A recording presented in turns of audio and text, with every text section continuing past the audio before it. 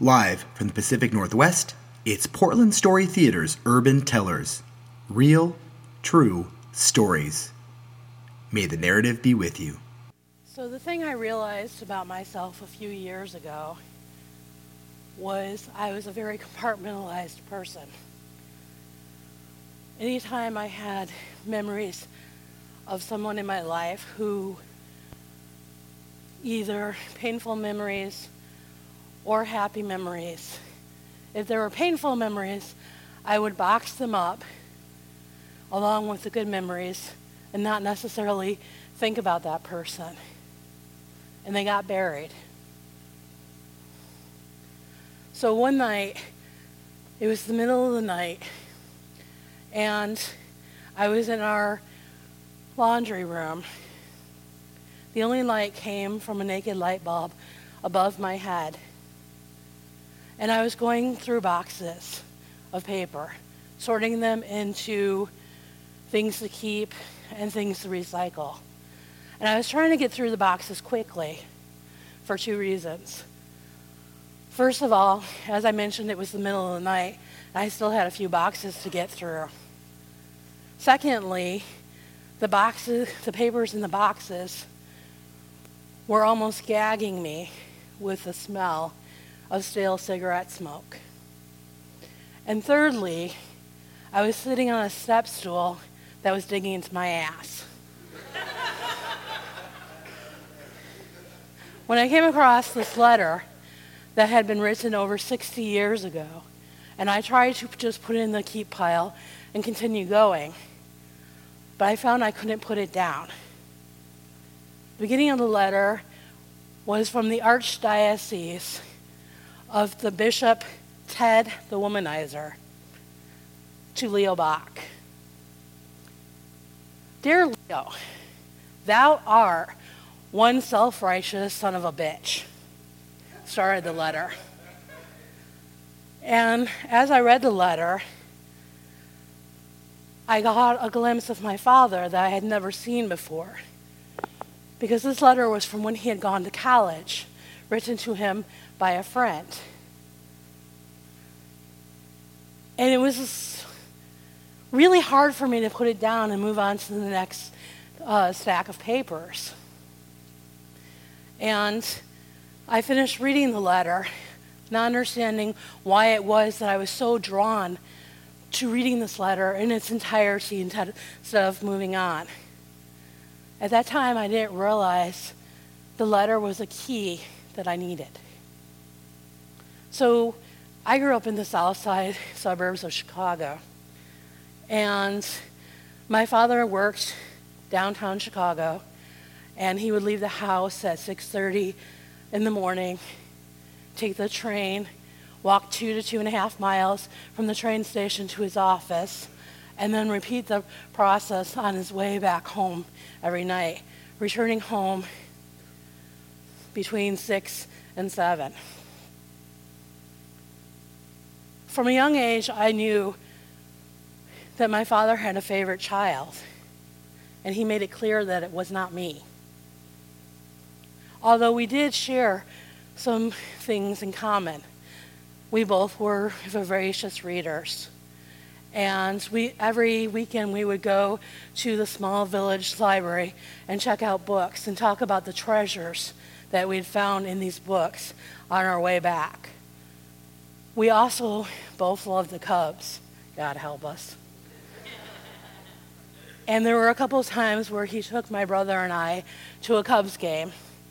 And I can remember the excitement and anticipation as we rode the train down to Chicago, and then getting up on the L and feeling like we were riding a roller coaster until we got to the Wrigley Field. Sitting out in the bleachers with the sun pounding down our heads, eating approximately 10,000 peanuts, and watching the Cubs inevitably lose. When it was time for me to choose a college, my first choice was a small liberal arts college about 3 hours away from our house. My father, however, wanted me to go to this local community college called Moraine Valley, what we locals affectionately, or not so affectionately, dubbed Moron Valley. And when I asked him why he wanted me to go to that college over the college that I wanted to go to, he said, well, I know you're going to either flunk out or drop out, so you might as well do it on a much cheaper scale closer to home. I decided to go to my small liberal arts college 3 hours away. Well, my father had a disease called Crohn's disease, and it's a disease that affects your intestines. And 90% of people who have Crohn's disease at some point in their life develop intestinal or bowel cancer. And my father was never one to buck statistics.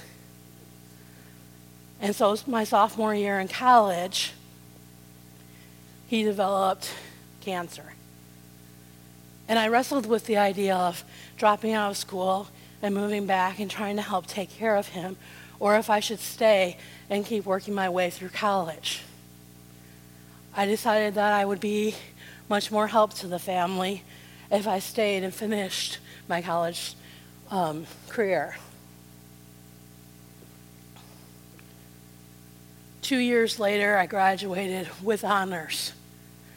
At the same time, my father had gone into remission from his cancer.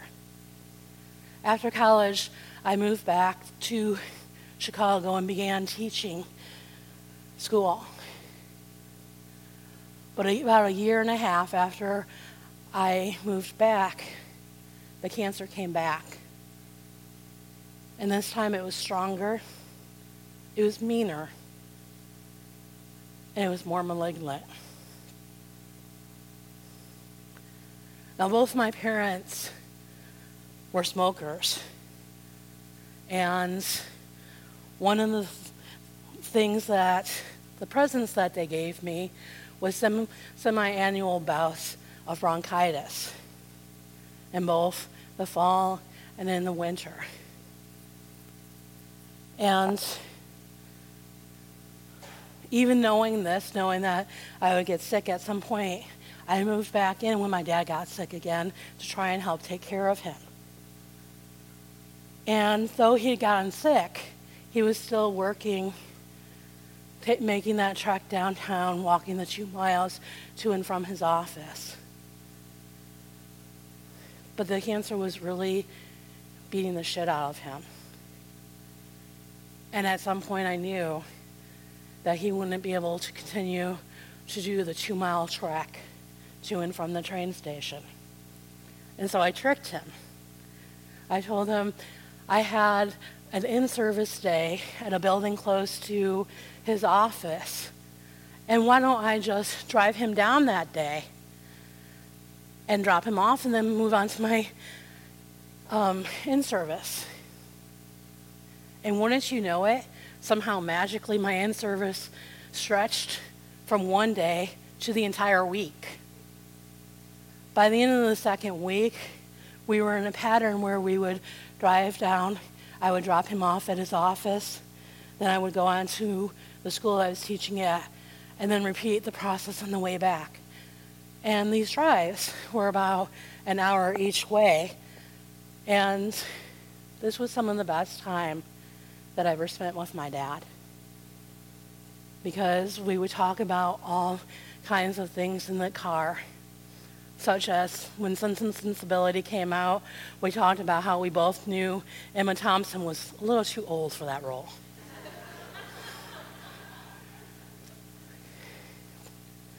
So that August, my dad's company folded, and he was laid off of his job. Now, this had been a man who had worked since he was 12 years old. And he knew in his weakened condition he would never get another job. And I knew that was a devastating blow for him. Right around the same time, my semi-annual gift arrived,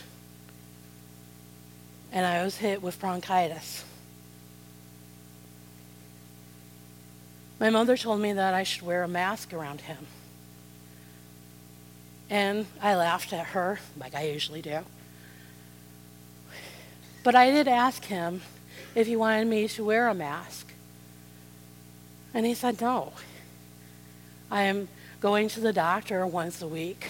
And of course, there are tons of sick people there. So I'm just as likely to pick up something there as I am from you.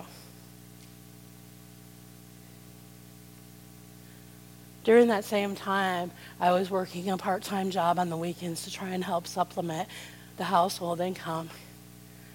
And there was a day where I called home in the middle of my shift to check in on and see how he was doing. And we had one of those old-time answering machines, you know, the ones with the little tapes. And on the tape, instead of our normal message, there was a message from my mother telling me that I needed to come quick, that my father had collapsed and was in the hospital. I went to the hospital, and he was in and out of consciousness.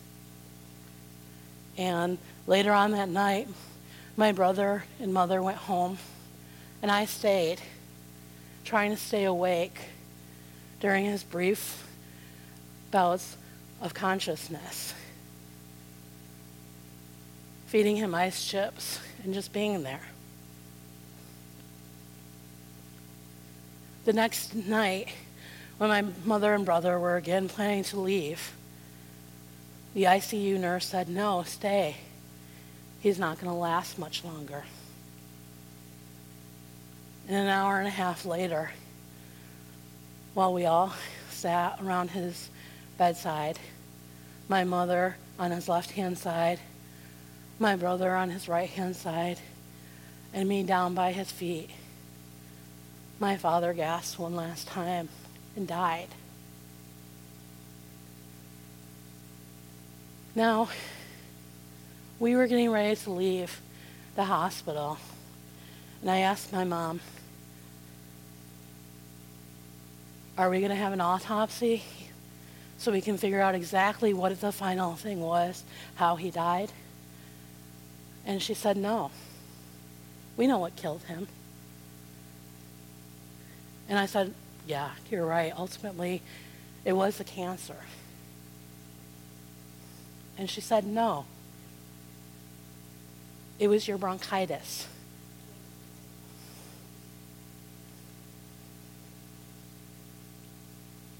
So by the end of that week, I had packed up all the memories of my father, both good and bad, put them deep inside of me, and didn't think much of him anymore.